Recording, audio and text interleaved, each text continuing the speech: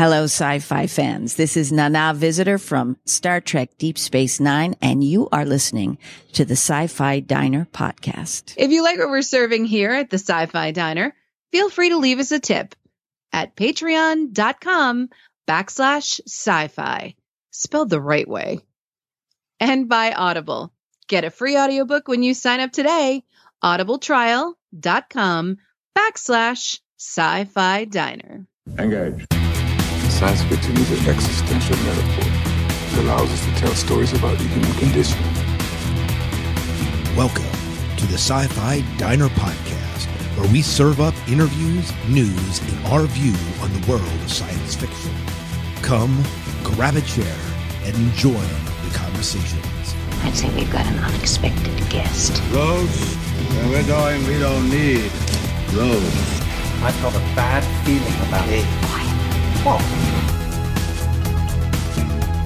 All right, welcome to the Sci-Fi Diner Podcast. I am your host today.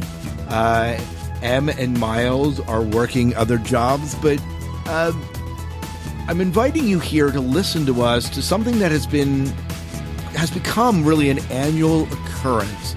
And I would like to welcome to the show Mike Schilling, head of publicity for Shoreleave, and in this case, Shoreleave 40. Welcome to the show, Mike. Well, thank you very much. Thank you for having me on once again. Yeah, so we were just reminiscing that it's been 9 years that we've been doing this annual pilgrimage, this annual podcast that we've been doing, talking about Shoreleave, and we've covered many different topics over the years. Obviously, Shoreleave being one of the central topics. But 9 years, Mike, 9 years. Hard to believe, and believe me, I wouldn't miss it. You guys have been, at the Sci-Fi Diner, have been such huge, enthusiastic supporters of Shoreleave and other, fan-run conventions in our area for these many years. And believe me, we definitely noticed the support. Oh, and we are very grateful for it. So it's my pleasure to do this every year. And like I always say, even if this wasn't, quote unquote, my position with the convention, I would still probably do it anyway because I'd love the convention anyway. So, I'm only too happy to do this. Awesome. Well, you had asked how we kind of found each other 9 years ago. You had just become a head of media and publicity maybe a year or so before. And when the Sci-Fi Diner, just to let our listeners know, the Sci-Fi Diner, when we originally started, we started under the name Dining at the End of the Universe, or something like that, Dining at the Restaurant of the Universe. And we had, I think it was Dining at the End of the Universe was the name of the podcast, and we were just kind of takeoff on Hitchhiker's. Yeah, it was exactly, a takeoff on Hitchhiker's Guide. So Miles and I, about episode 15, he said, there's these conventions that are down in Maryland. We should see if we can, try to get in as press.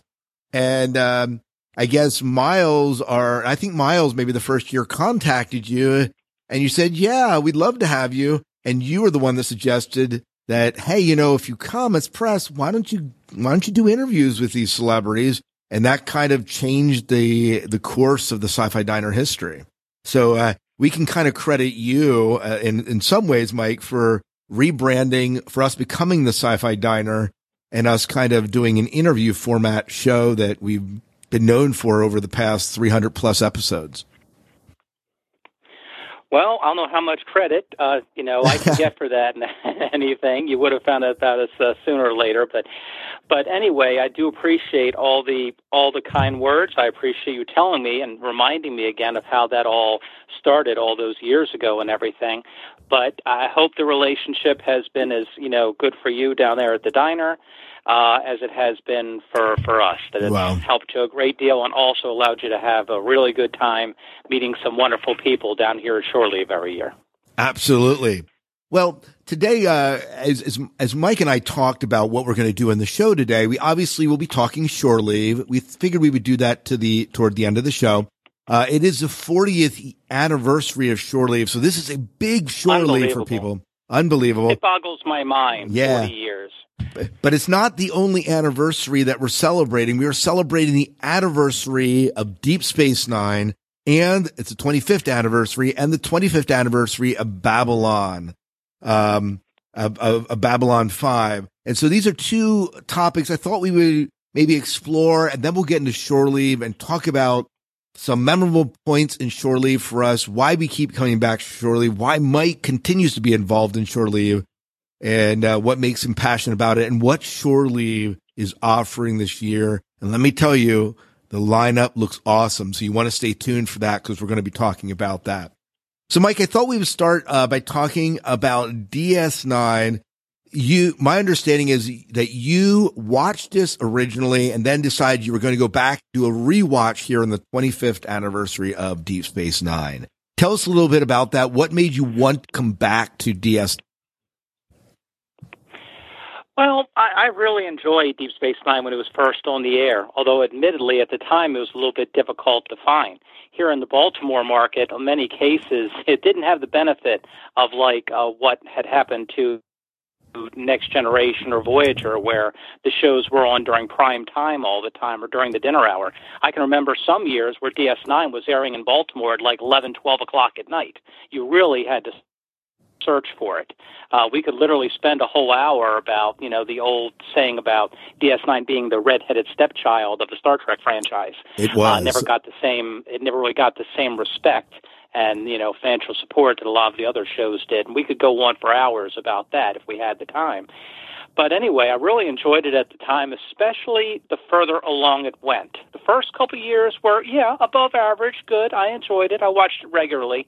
But in the fourth season, things really started turning around for me. When they moved Cisco up to captain, where he shaved his head, became a lot more like Hawk, that whole series he used to be in, with Spencer, taking you back a little ways there, I'm sure. Yeah. Then, of course, Michael Dorn as Worf joined the cast for the fourth season.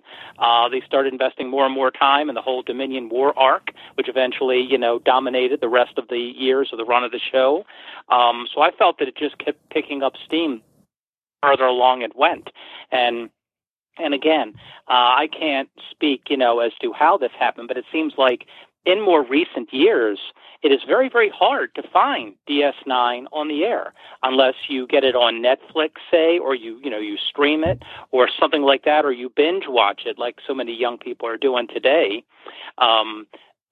Unlike Next Gen, which seems to air constantly on BBC America or Sci-Fi, for example, and even Voyager is getting a lot of airplay these days on some cable channels, but not DS9. And so after all these years, I said, well, I know the price of the disc sets have come down. I don't want to sound too cheap, but let's face it, when those disc sets first started coming out, I think you all remember it quite well. I think those disc sets originally listed at like $99.99 a piece, or in some cases like $106.99 retail a piece. Yeah, and when you have 7 years of a show and you're a working stiff, like so many of us are, right? I just could not make that investment. So for the longest time, I hadn't seen a lot of these episodes. But recently I became aware, a while ago I became aware that they keep repackaging the sets every handful of years. Every time they do, the price becomes more reasonable. And so finally, I decided to get on good old Amazon or eBay, and just start, not that I want to plug any organizations or anything, but that's basically what I did. I started hunting these disc sets for a reasonable price, and I started buying the disc sets, and every evening when the house would get quiet, I would watch like 1 or 2 episodes, per night until I would, fall asleep and everything for the evening. And so bit by bit, I would start rewatching a lot of these episodes that I hadn't seen in many, many years. And I was reminded of just how great that show was. So basically, that's how that happened. Wow. So, I think that one of the things, we had a chance recently to sit down with Nana Visitor, and she mentioned how Netflix and being able to binge watch the show has really helped it after it went off the air. And I was thinking, it had to be difficult because it's such a story show that each week you were dropped an episode and then you wait for next week to encounter it. Or in your case, if it was on 11, 12 o'clock at night, you would skip a couple episodes. It would have to be hard to track the story the way it originally aired. Much easier with a disc box set or with Netflix streaming. Oh, absolutely. Like I say, I'm not on Netflix yet, and I've never really binge watched or anything, at least in that sense, the way the younger generation does today. Of course, the way of binge watching, to me, it means, getting the old DVDs out and just running them until I collapse. To me, that's how I do binge watching with the discs, and everything. It works. Not necessarily online. So that's my idea of binge watching, but it works very well for me. I agree with Ms. Visitor's comment. Like I say, I don't really do it that way, but any kind of extra attention the show can get, any way to keep the name out there and to bring back the older fans back into it and hopefully reach a new generation of fans who these days might only know Star Trek from all the publicity over the new series Discovery and the current Abrams-verse movies, or whatever you want to call the current iteration of the Star Trek films. Different people call them different things. So if these technologies can allow the younger people to discover these episodes or rediscover them, I say it's all to the good. Absolutely. I totally agree with that. So, as you rewatch, what stands out to you as far? I mean, we're talking about a show that's 25 years old. Sometimes makes us all feel old, doesn't it? Yeah, it does. But sometimes, you watch shows and they've lost their relevancy. How relevant do you feel that DS9 has remained? And what's stuck out to you as you've done this rewatch? Wow. Loaded questions. I know. All in 5 minutes or less. Wow. Okay, I'll see what I can do. Anyway, the show is definitely relevant. The strength of the show is in the absolute basics, the strength of the writing, and, of course, those magnificent characters they created, including, and this was fairly unique, it might even be a unique thing in television today, and certainly was novel then. Not that Star Trek for the first time created this ongoing storyline that just kept increasing in intensity as the seasons wore on. Today, that's a fairly common thing, but not back in the 90s, okay? We were, at that time, you may recall, very used to the idea of being able to watch an episode on reruns of classic or even next gen, for that matter. And basically, the cast would always be the same. Everything would be generally hunky-dory by the end of that episode.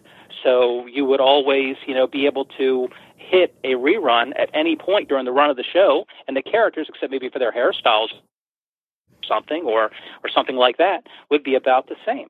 Well, now here comes Deep Space Nine, and they're going on this extended story arc, not 2 episodes, not 4, not 6, but whole seasons worth with the Dominion War. And to Star Trek, that was a really new and novel idea. I can't give enough credit to that team that they had down there. Let's see. And like I mentioned once before, the strength of the characters was amazing. I can't think of another show where the secondary characters that probably were meant to be one-shots, all turned into very beloved characters that would just keep coming back and back over and over again. I mean, think about, I could just go on about this. Think about Gul Dukat. Oh, think yeah. about Damar. Think about Vic Fontaine. Think about Zial, the daughter, Dukat's daughter, who wound up dying in Sacrifice of Angels and everything. Plain and simple Garrick, the tailor, who led many lives. I mean, characters like this, and I could go on and on, they all become extremely important to the tapestry of the show. Quark, the brother of Rom, and then you have Nog, the son. If you look at the credits of the pilot episode, I think it says Ferengi Pit Boss. He didn't even have a name in the pilot. And by the end of the show, he becomes the new Nagus, right? Right, absolutely. And what you leave behind. So somehow those writers were not only to maintain interesting stories for the 8 primary characters, but they would always bring in these extra characters on the side, and all of us fans, we just fell for whether they were good guys or, like in Ducat, totally psychotic. We just couldn't get enough of those guys. I even remember liking Wei Yun a lot in those days. The ever-present actor Jeffrey Combs, who seemed to play just about every other alien they had because he's such a versatile actor. And a really nice guy, too, by the way. I've seen him one or two times at conventions down through the years. So he was like Star Trek's, guest actor of choice. And he always made those characters interesting. Absolutely. Grunt, FCA, his other, character that he did lots of times. So that was a particularly, not that the actors on the other Trek series weren't great, of course they were, but it just seems like DS9 particularly stood out for the strength of its secondary characters and for the strength of the writing that they used. And even with the kind of technology we were looking at, they were always able to ground the series in very, very human stories, which is very much a hallmark of the best of Star Trek down through the last 50-plus years. Oh, absolutely. One more question about DS9. Again, we could do an entire show into DS9, but do you feel like, having watched it, that as you look at society today, I mean, one of the things that Trek is known for is the fact it does so well with the social commentary. As you watch DS9, do you feel like the social commentary of Trek has remained relevant to today? I think that, and that's actually kind of interesting, because some would say that the ultra-positive, bright outlook of especially the shipbound shows, your Classic, your Next Generation, your Voyager, and the way those characters act just isn't realistic, whether it's 200-300 years or 3,000 years from now. And that the world of, say, like a DS9 is far more realistic with the way people just naturally have been for thousands and thousands of years.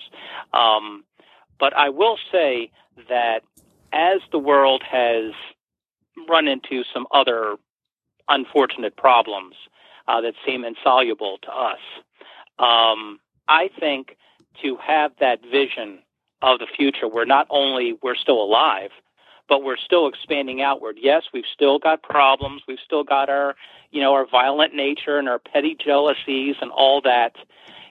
So it's there, but we're still there. We're trying to get better. We're trying to explore. We're trying to make ourselves the best version of ourselves as a race that we can.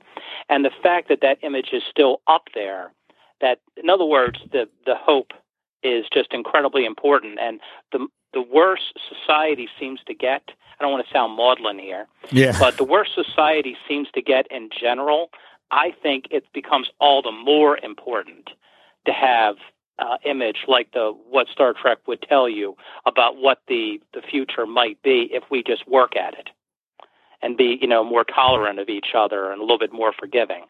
So I think, the image of what Gene Roddenberry was trying to show us, regardless of the particulars of how certain characters act and everything, becomes more and more important, actually, as time goes on. I think that's something that we need to look to constantly and never forget that, and not just say, well, isn't that nice? But that's hundreds of years from now. You got to, work towards it person to person,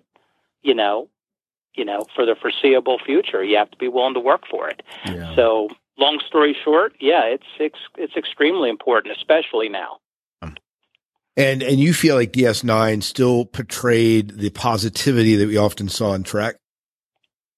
Yes, even though a lot of people, especially at the time when it came out, saying, well, this isn't really Trek, Roddenberry, if he was healthy, he wouldn't like that. Because, Starfleet officers don't act that way. He never would have allowed a Section 31. And then those famous episodes like, Purgatory Shadow, In the Pale Moonlight, episodes like that, where, Sisko literally seems to sell his soul for the, and his dignity for bringing the Romulans into the war on our side and everything. Among the most, positive, incredibly strong episodes you can imagine for that series. One of my personal favorites.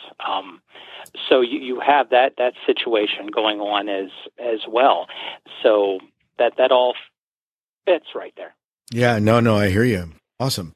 Well, let's shift real quickly to talk a little bit about Babylon 5, also celebrating a 25-year anniversary. But not only that, but these shows, DS9 and Babylon 5, both story arc shows, are very different shows, but dropped about the same time, obviously. And, there are often some comparisons when people talk about them. What made you want to what made you want to go back and rewatch Babylon 5 here in the 25th anniversary? Well, I had the B5 discs, all 5 seasons, quite a bit before I started buying the DS9 box sets, you see. So I'd had them for a while, and I hadn't watched any episodes for a couple of years at least. And so it wasn't really planned out that way. I just started watching them again, especially the second, third, and fourth years.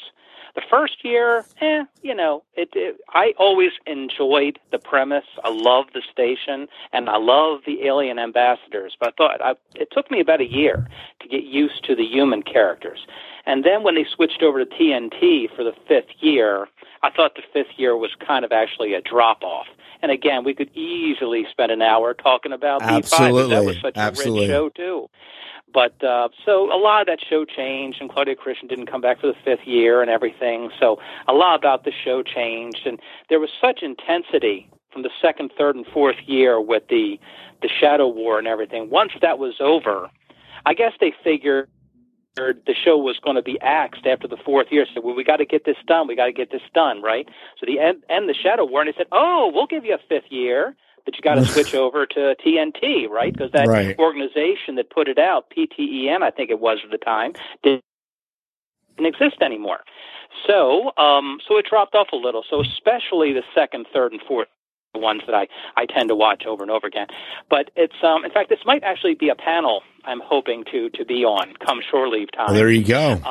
Because not so much about the drop off in quality, but and again, I haven't seen the schedule yet, but I think it's interesting because I was thinking back a good 25 years, and I remember sitting in panels, yes, at Shoreleave, where we would have these battles between the DS9 fans and the Babylon 5 fans, and I hope to call this panel DS9 versus B5 25 years later, because it seems like, no matter what your feelings are on it, those two shows seem to be eternally locked together for one reason or another. I remember each show blamed the other for being a copy of each other, and people would say it's the same thing, and it's a ripoff. You've got to like one and not the other, and I'd be the one saying, but I love both shows. Can't we all just get along? Oh, I know. That kind of thing, And they were not, Mike, kind of funny. They were not they were not the same show. They had different premises, everything. Well, I do remember, like I say, a lot of back and forth between the fans of both shows, and there seemed to have been two quite intense camps for those two shows, and I tried to straddle both of them because, I love both of them, for different reasons. I always felt that at the time, B5 had the more advanced special effects. It was the first show to use the modern CGI technology. Trek did not use CGI until some years later. And also, unlike Trek, which of course got into that as the Dominion War wore on, how many times did J. Michael Straczynski say this is a 5-year novel for television? In other words, a story with 120 parts. So he literally, at the beginning, knew where it was supposed to end. Right. And after all, the guy wrote, 80-90% of the episodes himself? Right. An amazing feat in its own right. I'm trying to remember the last guy who actually, even Rod Serling, was able to write that many of the Twilight Zones in his heyday, to write that many himself. So, but I adored both shows. I just think it was funny because here I was watching discs of both series at different times over the last year.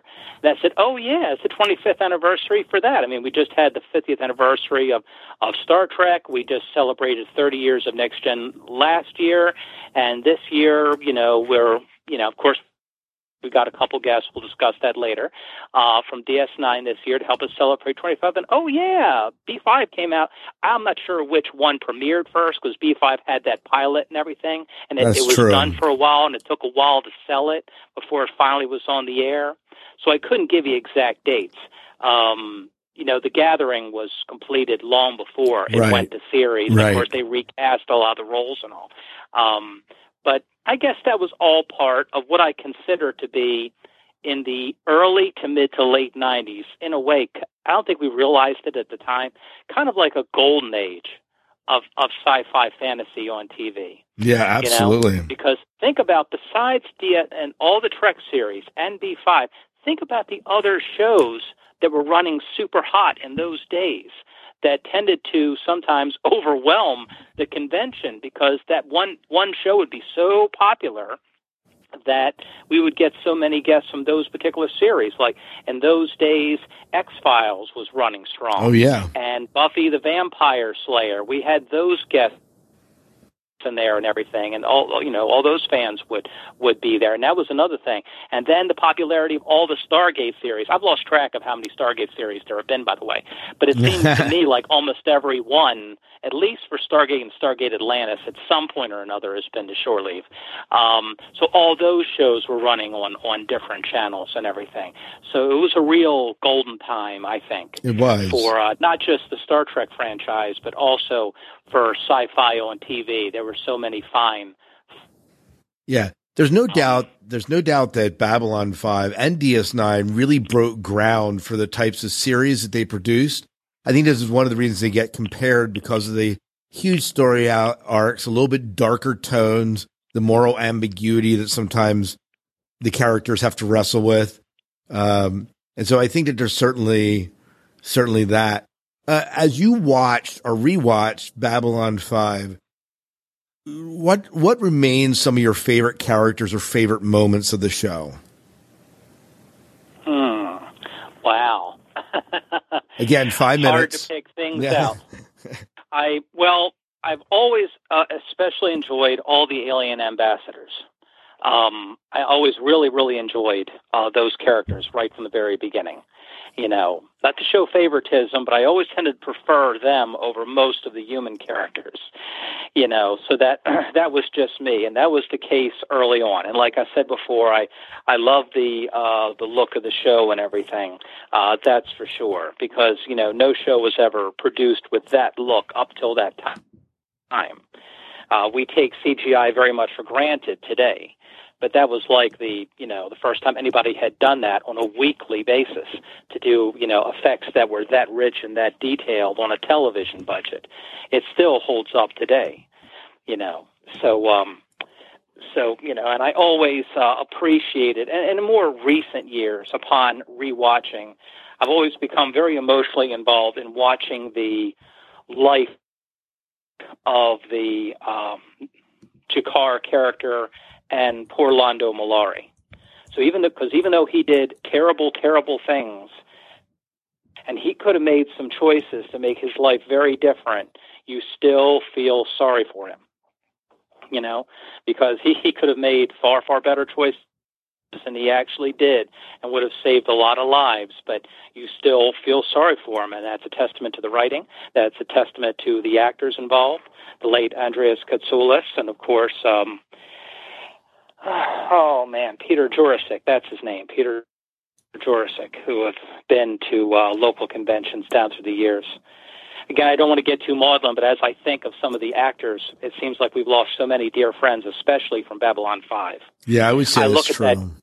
I look at that cast list, from most of the episodes and all, and I say, he's gone, he's no longer here, Yeah, not too long ago, we lost Stephen First, for example.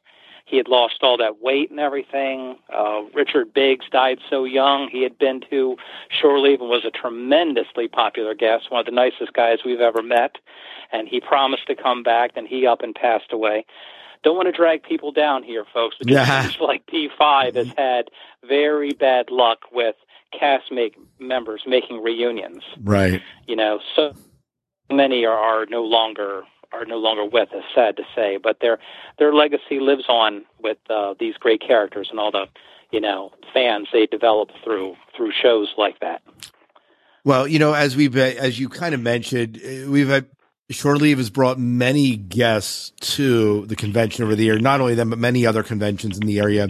but we're talking Shoreleave today. I think one of the things that makes Shoreleave special this year is we are celebrating 40 years of Shoreleave. 40 years, Mike. It still boggles my mind thinking about it. What do you, as you look back in Shoreleave, so many conventions have come, gone, and there's been very few that have made it as long as 40 years. What do you kind of attribute to the key to being the success for Shoreleave? I don't know. I could make some kind of pithy comment about my brilliance and publicity. No, I'm not going to say that. Let's see here. Well, that is actually a very good question because I don't think there's one good answer. That's like asking how come Star Trek has lasted 50 years. They can give you 20 different answers, and they're all right. Any number of reasons. One, a lot of people on the Shoreleave committee have been doing this basically their entire adult lives. I personally have been involved in one way or the other with the convention. My first one, believe it or not, for those of you who haven't heard my voice do this before, but my first one was Shoreleave 8 back in 1986, okay? And I was just an attendee then, and by around the time of Shoreleave 15 came around, I joined the committee, and I went to what was called the video department. In those days, you could run movies and classic episodes and blooper reels, and you'd fill a room for people for that, before everybody had them on disc. It was only about 10, 11 years ago I became a publicity guy. But anyway, a lot of people have been doing this for many, many, and the love they have for the convention, for fandom, for doing right by the fans who come to this event every year, it shines through. And remember, we're all volunteers. None of us paid a penny for what we do. So you have to figure it out. You have to figure that everybody's doing it for reasons other than that. Okay? Right. We love the friendships that have been formed down through the years, through Star Trek and through the conventions like ours and other conventions in the area. Yes, is it a lot of work and can it be a real pain? Absolutely. I mean, we all like have other jobs and, mortgages and families to take care of. All that's incredibly important, So sometimes it's very hard to find time to do this right. But we all do it year to year. Many, many dear friends, and again, there I go being maudlin again, but thinking over 40 years. A lot of other people in the committee, sadly, are no longer with us. And when we hit another milestone, 20, 25, 30, now 40 years of the convention, I think back to all these different people who built Shoreleave up over all these years. And it was their hard work and their dedication that brought us to where we are now. So that's one thing right there. The people who put it on, all the helpers, who help us out every year. Incredibly dedicated team. And basically, it's just us trying to put on the best show that we possibly can with the resources that we have. I mean, I think about folks in other cities around the country. And these other cities, like I say, I have the deepest respect for some of the pro organizations, your creation and other organizations like that. You've got the WorldCon, you've got the giant Las Vegas Grand Slam going on every year. You of course, you have all those things going on at the same time and everything. And they put on magnificent shows, and it's what they do, and they're extremely successful. But I like to tell people that when you have these massive shows that are drawing 20, 30, 40, 60, 70,000 people, a lot of times you lose the human element, you see? It becomes like a mob scene. It's a cattle call, You can't really have, or at least it's extremely difficult to have, any kind of interaction with the guest stars. I mean, I've seen it happen, next, you hand off your picture, one big guy hands it over to the actor, they sign it, hands it over to another big guy, and then next, and it's a miracle if you can get a handshake. And that's how it's done. I mean, that's how I've seen it done in other places. But, we always try to, have that human element. Right. We always like having, good crowds and everything. And of course we would like to sell the place out. Of course we would. But we're very much limited by the size of our hotel. You see, the Hunt Valley Inn that we've been using for 38 of our 40 years only has the capacity of 1,500 at a time, okay? And believe me, the fire department has no sense of humor when it goes beyond that, okay? So we're not about to try breaking any of the rules. We would like to stay operating, you know? And so that is enough of a crowd to maintain a buzz and to feel genuine excitement and to build up the energy of the crowd, okay? But it's small enough where if you run across a friend you haven't seen for the last year, you can still find a quiet corner somewhere in that hotel and just talk. I can't tell you over all these years how many times I've just, even though I knew there were 2-3 other things going on at the same time that I could probably be doing, you know, I'll just sit in a corner, find a chair somewhere, talking to somebody I haven't talked to in a while, or meet a new friend, and all that, and tell them about the convention of someone who's not been there before. Here, let me show you this, or, let me tell you where such and such is, and all that sort of thing. So you have the fan-to-fan interaction, and you have the fan-guest interaction that I think, that it's much more difficult to do when you've got a whole city of people. Right. Well, and I agree. And I challenge. Go ahead. Sorry, and I challenge any of these other large-scale conventions, to be able to put out the kind of number of tracks of programming that we do, considering our size. I mean, on Saturday, on average, we've got a dozen-plus tracks going at the exact same time, and for a little tiny 1,500-person, volunteer convention in Baltimore, that's not half bad, brother. That's actually pretty good. You heard it here, folks. Mike's going to do a throwdown with the big. I'm just kidding. He's not going to do that. But don't get me started with those guys. I'm just saying. I know, because I do meet a lot of people who go to pro cons, and they've actually said to me, that's great too, but it's really neat that this is a small convention, and yet you have so much to do. I have a friend that's coming to this year's Shoreleave. It'll be his first Shoreleave, but I had him come to Farpoint, and then he went to a bigger convention I won't name, but he just really enjoyed the small convention, the ability to not only to interact with other people, to have a little bit of space, and the accessibility of the guests. The fact that you bring in guests that are there because they aren't just trying to sign an autograph; they're there because they actually want to have a 2 to 3 minute conversation with you. And I think there's right, and a lot of that depends, of course, on how busy it is. I mean, yes, I tell folks, hey, if you come Friday or you come Sunday, and there's not much of a line, 99.9% of these actors are going to be able to have a conversation with you. I mean, don't try to have a long conversation when there's a line, Absolutely not. But generally, you just need to be respectful of those behind you and everything. But, yeah, there have been many times where I've just been, if there's nobody in front of them, I'll say, hi, I'm Mike, Publicity, and thank you so much for coming. It's a pleasure to have you here, and I saw you in that movie and all that. And generally, in almost every case, they're very, very nice about it. I guess a sociologist could probably explain this better, but it just seems like television actors just seem to be a lot more accessible generally than quote-unquote movie stars. You know what I mean? Yeah, I would say seem a lot. They still make a lot of money, yes, but they're far closer to, the average Joe than I think some of the movie stars are. And I found down through the years that most of these actors, just regular folks. If if you just treat them respectfully and everything, and give them their privacy, like when they're trying to have a meal or something over at the restaurant or something, they're just fine. And that, only to me cements their relationship with fans even stronger. Absolutely. When they can have that minute or two with them and everything, especially if that character is incredibly important to you. Oh yeah, absolutely. It makes you love the show even more in a sense.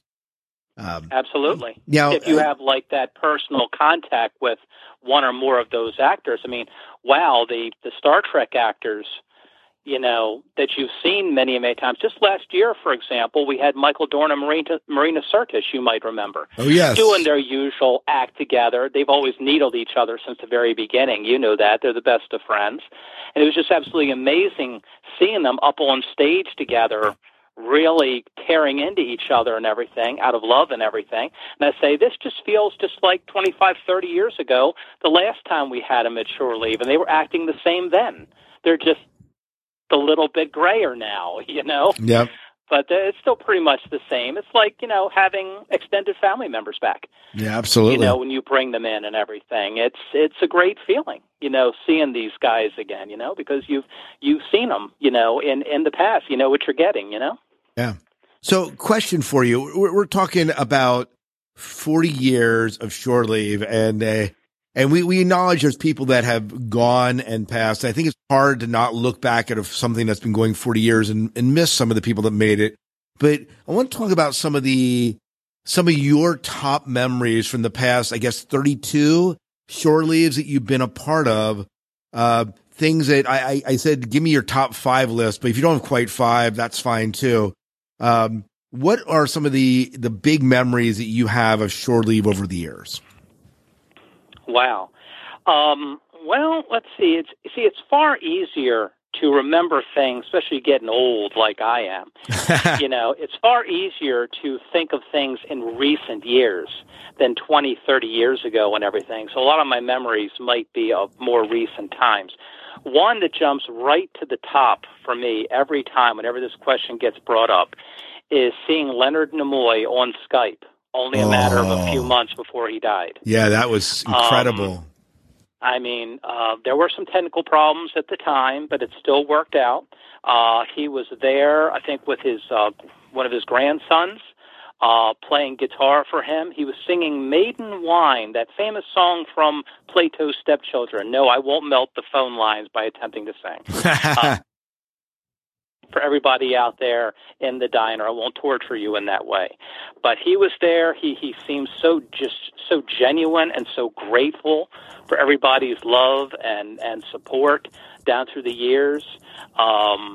It was just magnificent. Even though it's not quite the same as having him there in person, it was an extremely emotional experience for all of us there. That was very much a big deal. And I think he perhaps passed away maybe, 5-6 months after that. Yeah, it was soon after that. We all knew that he was in bad shape.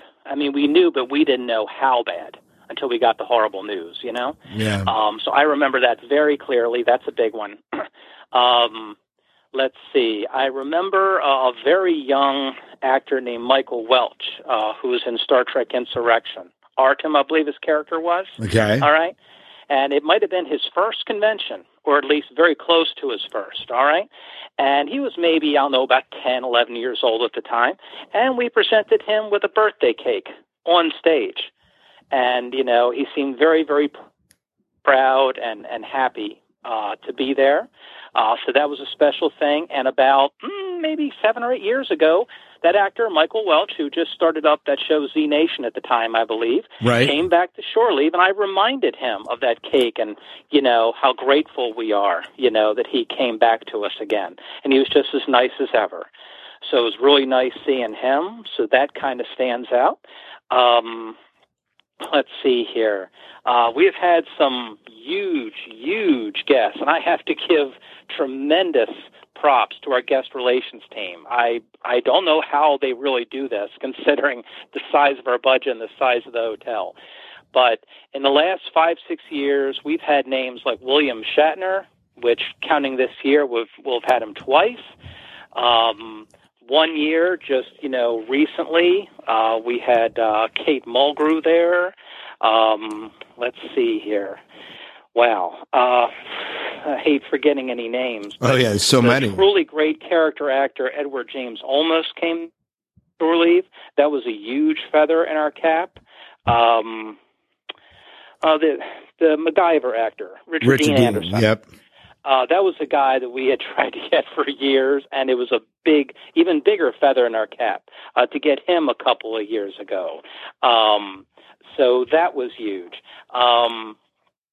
let's see here. From a more personal standpoint, so many of them are tied up in different actors and everything, Not that the things in the dealer's room and doing all these great panels and everything aren't important to me, but some of the really big emotional moments tend to center around certain actors or their talks, or some that may have happened in a particular talk.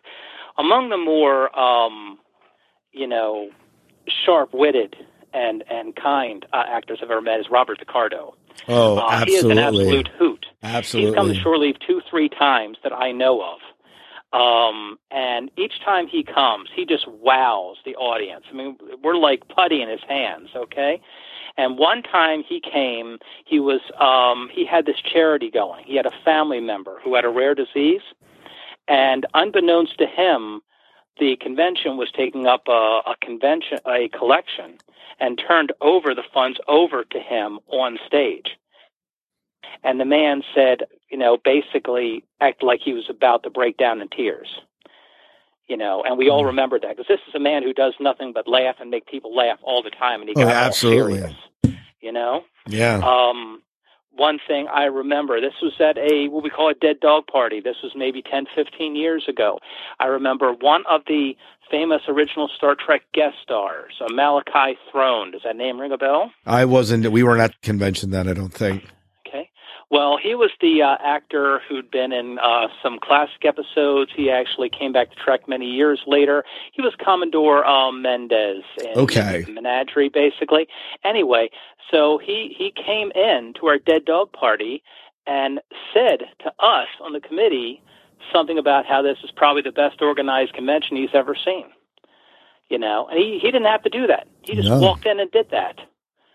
God bless the man's soul. That's awesome. So, that's just something that just made us all so proud, I mean, a lot of the things, people say, well, how do you know it's a success, right? And what will wind up happening is, especially in the era of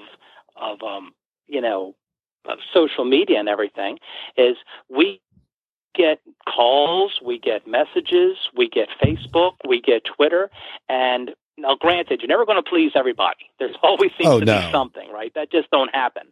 But we get these notes all the time, especially from people who hadn't been to the convention before, and said, boy, we didn't know you guys were there, and we're so glad that we came, and we met so many great people, and I made some new friends, and we can't wait till next year. Who are you going to have next year?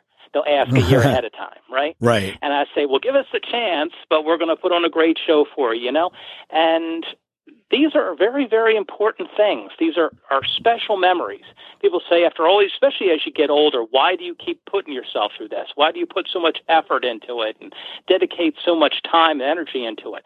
Well, that's why, okay?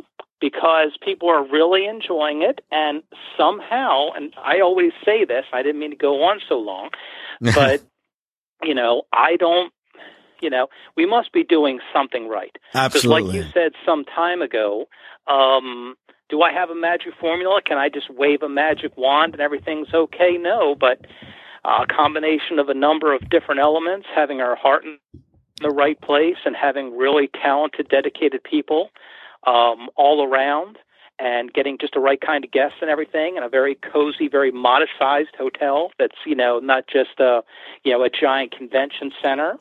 It all adds into a very exciting, yet at the same time a very intimate experience where all these amazing things can happen at any one time. People who don't know about the convention, what I always try to tell them is, and I'm sure I've told this story every year, is think about the first season episode Shoreleave, right? Where, what did Mr. Spock say? This is like an amusement park. And then he says, it's a place where people could go and do all sorts of fascinating things. And that's how I describe the convention to people who don't know about it. Okay? No, it's true. And so it's this combination of elements which allows us to, again, people are going to go, and I can't say I blame you, but it's allowed us to live long and prosper. I mean, so many other great conventions, very respected conventions down through the years have fallen by the wayside. But somehow Shoreleave is not only surviving, but thriving. Now, how long we can just keep on going, it's going to depend on how many younger people come up and want to do this work on into the future as we all get older, you know? So who knows what the future will bring, but at least for right now, Shoreleave is going on and on. It's like the Energizer Bunny. It just keeps going and going and going. Yep. And I'm only too proud to do my small part of it. I just want to share one memory that I had a top 5 list too, and I'm not going to read all of them here, but you mentioned you mentioned the guests, and the guests, as you said, you've brought some incredible guests. Again, of the ones that are most memorable, Edward James Olmos, who we were a young podcast, and he just he was tired. He had worked a long day, and he just gave of his time to us in the Sci-Fi Diner. And we were so appreciative of that. It must have been one of the first couple of years we were podcasting, and we just felt extremely privileged and honored.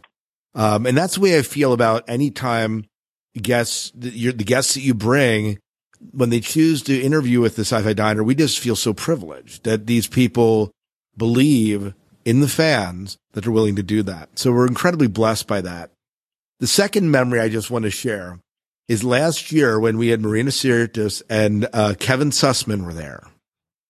Oh, yeah, our first ever Big Bang Theory guest. Right. I was wondering how popular he'd be, and he did extremely well. The fans loved him. Yeah, absolutely. So anyways, him, Michael Dorn, and Marina Sirtis had done a power like autograph section. Like 2 hours they were signing autographs, right?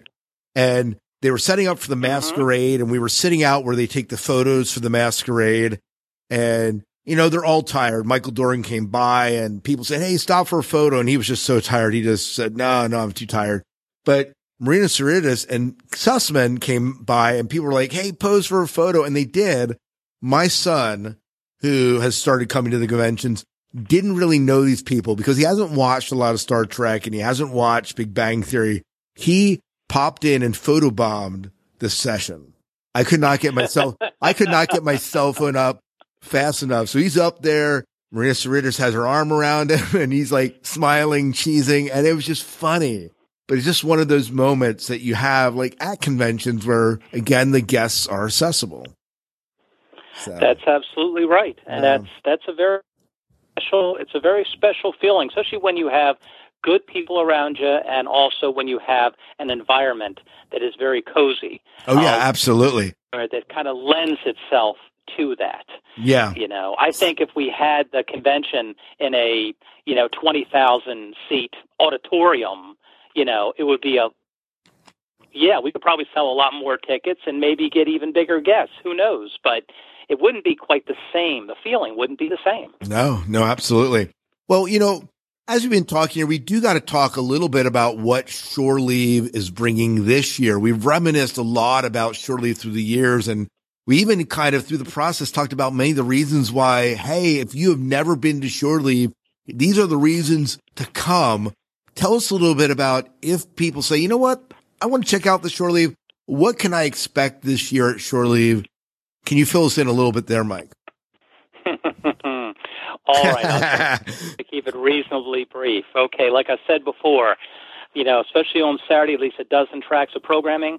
For those of you who have not been or are thinking about coming down, get here, I would say, maybe an hour before the registration opens. You'll thank me, okay? Because you might wind up in a bit of a line, okay?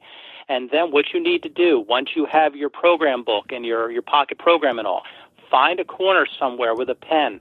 Start circling. You'll thank me, because you will literally find yourself wishing there were 3 or 4 of you, because there are just too many things going on to possibly take it all in. So it's very important that you try to plan out your weekend as much as possible. Now, what I like to tell people as far as Shoreleave 40 is concerned, it should be everything that you've come to expect and maybe a little bit more, okay? So that's my basic gist with what we're trying to accomplish with Shoreleave 40. I guess I should begin with our guest stars. What do you think, Scott? Yeah, let's start with there. They're often the people that people are excited to come to see. All right. Well, let's see here. We have this guy. Maybe you heard of him. I think his name is William Shatner. Yeah. Okay, William Shatner, what I like to say, the man himself, okay? William Shatner is going to join us on Saturday, July 7th only. We only have him for one day, unfortunately. But what's good is he is giving 2 talks, 2-hour-long talks. I don't have the exact time just yet. Keep an eye on our official website, www.shore-leave.com, okay? As the convention gets close, all that will be posted, okay? But he's going to give 2 talks on Saturday, July 7th. And yes, he will be there a majority of the day signing autographs. Another actress that we're very honored to have, but is unfortunately only available Saturday only, is Ming-Na Wen. Okay? Currently known as from Agents of S.H.I.E.L.D. She's been in Stargate Universe. She's been in Eureka. And I'm old enough to remember her from a Disney movie called Mulan. Remember that one? Oh, yes. You know, so that was like 92 or something. So that's how far back I've known of this actress. So it's, great. We're very, very thrilled to have her.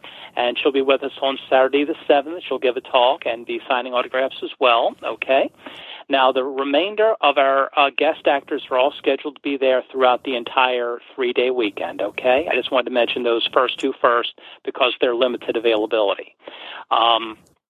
To help celebrate the 25th anniversary of Deep Space Nine with us, we have both the lovely Chase Masterson, Lita, from DS9, and Nog himself, Mr. Aaron Eisenberg, will be joining us throughout the weekend. So we're very, very excited to be able to discuss the great anniversary of Deep Space Nine with these 2 very versatile, very fine people. And I think it's also interesting. I don't recall the name of the organization that she's with, but I see Chase Masterson and Aaron Eisenberg, for that matter, on Facebook posting quite a bit. And Miss Masterson's involved very strongly in an anti-bullying campaign. I wish I could remember the exact name of this organization right now, but I'm sure this is going to get mentioned during the convention weekend. Oh, absolutely. And I think that's absolutely wonderful.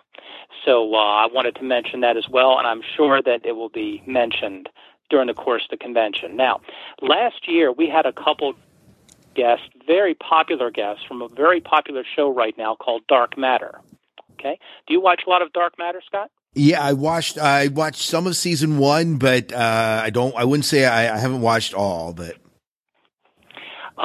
well, we had 2 guests last year, and both were incredibly popular. So almost as soon as that convention was over, people got on the horn with us, and they said, we want more Dark Matter guests.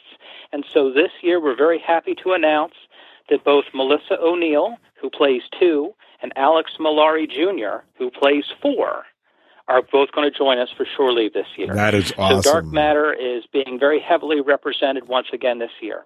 Also joining us this year, 2 very popular science fiction fantasy character actors, Mr. Sean Ashmore, who's been seen in such series as X-Men, Fringe, and Smallville, will be joining us, and a young actress by the name of Allison Scagliotti, whose credits include Warehouse 13, Vampire Diaries, and Smallville.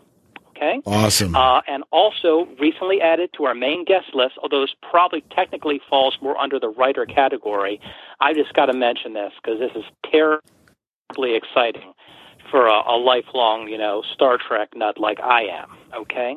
I call them Star Trek authors, artists, and archivists. Try saying that 10 times fast. All right? Anyway, I know you're going to say. Anything from the last 25 years, they've been in it. Okay? And if they were old enough, they would have been here for the classic series, too. But name anything having to do with Star Trek, they've been involved. Michael and Denise Okuda are joining us as well. That is awesome. Okay? And I can't wait to see their talk this year. And if I get the opportunity, I might even ask them about their experience with the Roddenberry Vault and see if they can give us any inside intel if they're going to do a volume 2 or something, because you know there has to be a lot more there to go through. Okay, absolutely. So that would be the question, I guess, that would be first on my mind. So that is also terribly exciting. Now, I know we're running a little short on time, but as you are very aware, besides all these wonderful guest actors, we have I would say about 40, give or take, professional writers joining us again this year. In fact, within the last week, we've added a bunch more. That's why I really? tell folks, keep getting on the website, folks. It seems like every other day, 3-4 more names get added. But we're up to about 40 professional writers now.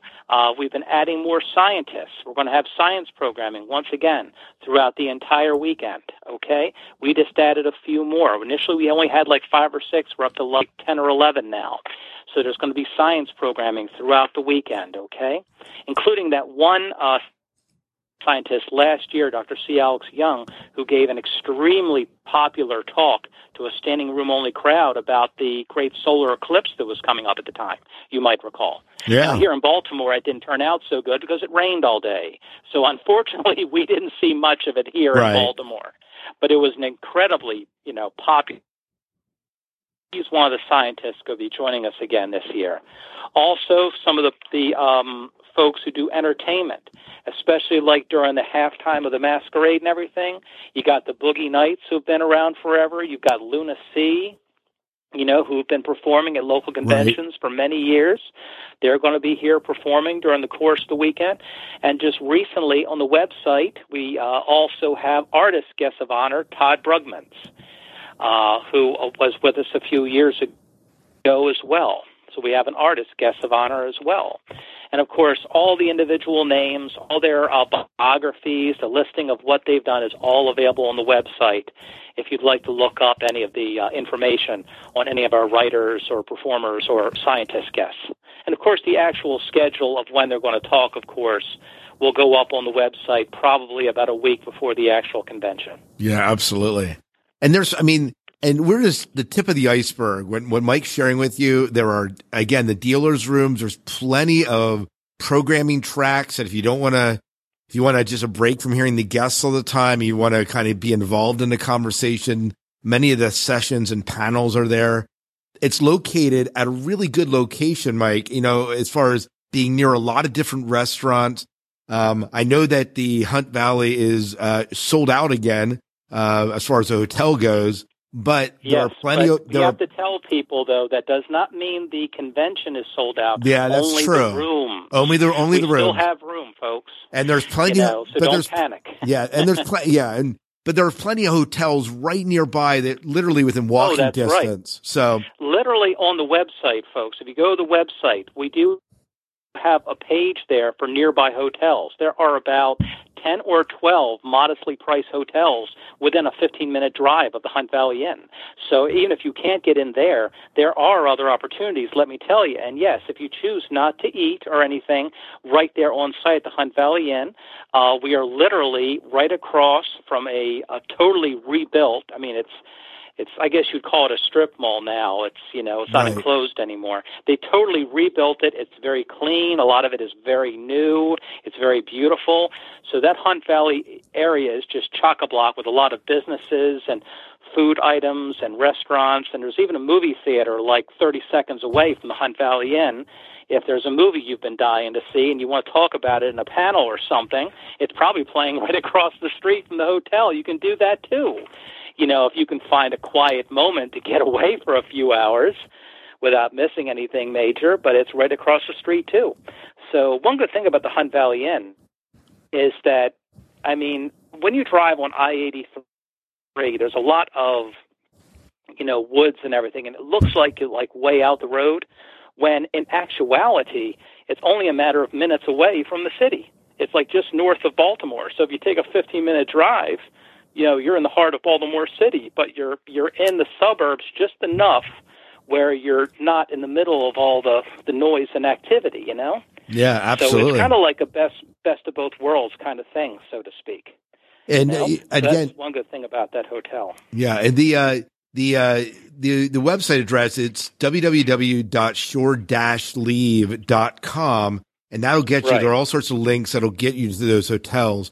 Also has the registration information where you can still pre-register, and if you do it probably within the next week after this episode comes out, you can still get a discount on your registration. Right. The pre-registration cuts off, as in past years, on June 15th, Now, a few years ago, when we had William Shatner the first time, Saturday actually sold out, or at least if it didn't, it was very close. So, that was, I'd have to tell people, sorry, folks, you got to come Sunday or whatever. But as of the last time I checked, we do still have room. I mean, it's building up very nicely. Attendance is going to be good, but as of right now, still fine. But I would recommend, if you're really thinking about it, try to pre-register, or if you're just going to come one day, try to get here like an hour maybe before the registration opens up so you don't miss out on anything. Okay? Yeah. So I always try to tell folks to do that and everything. Yeah, absolutely. So again, pre-registration, it'll run you about $95 for the weekend, but it is well worth it. Well worth it.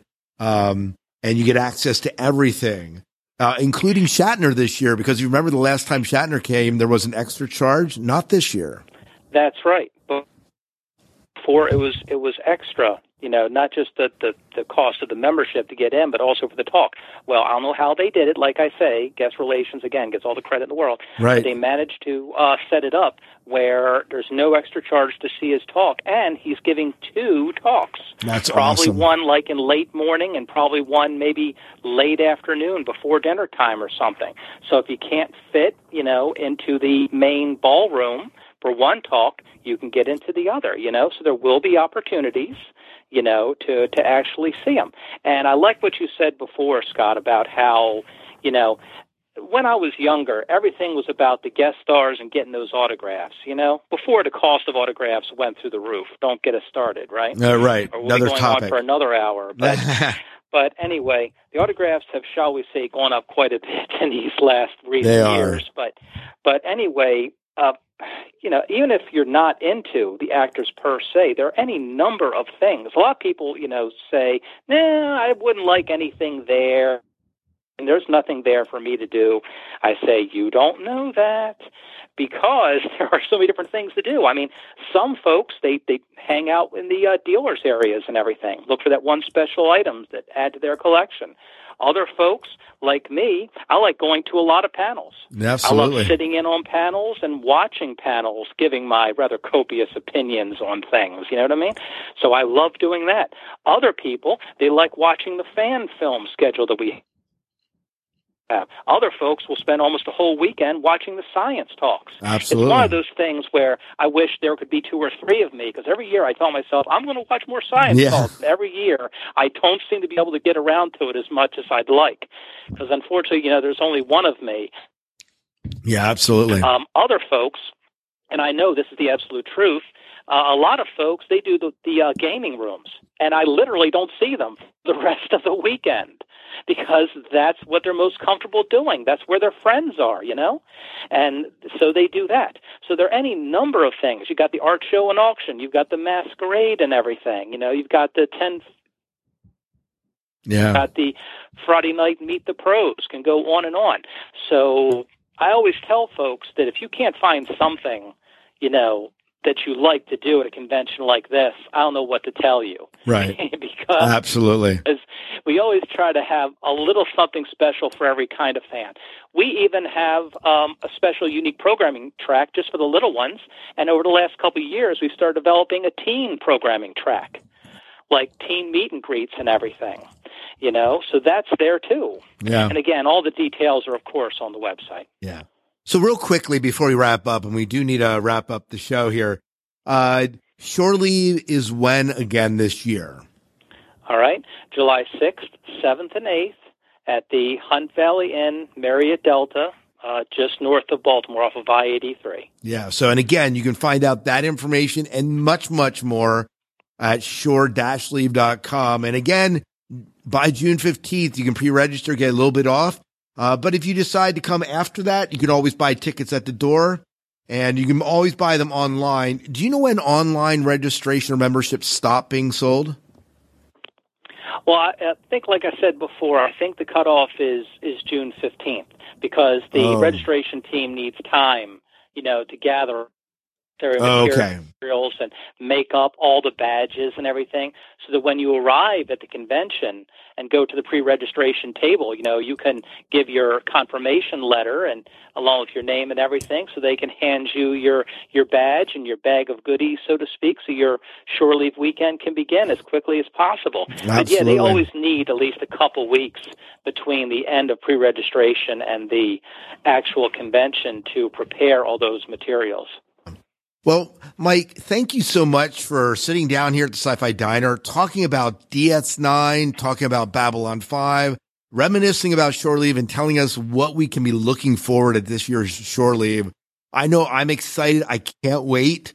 My entire family's coming this time, so that's going to be a first. My wife and my daughter and my son's been there before, but my wife and daughter are coming, and they're excited as well. I hope to have the opportunity to meet them. Be sure to flag me down. I will do that.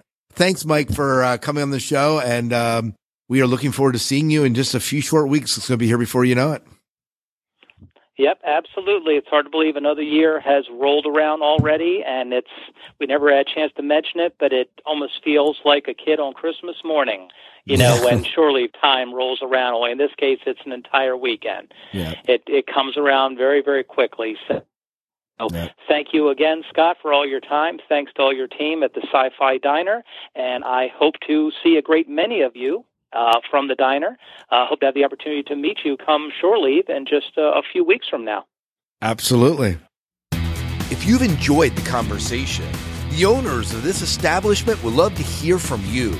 Send your comments and feedback to the Sci-Fi Diner Podcast at gmail.com or join our Facebook page at facebook.com/Sci-Fi Diner.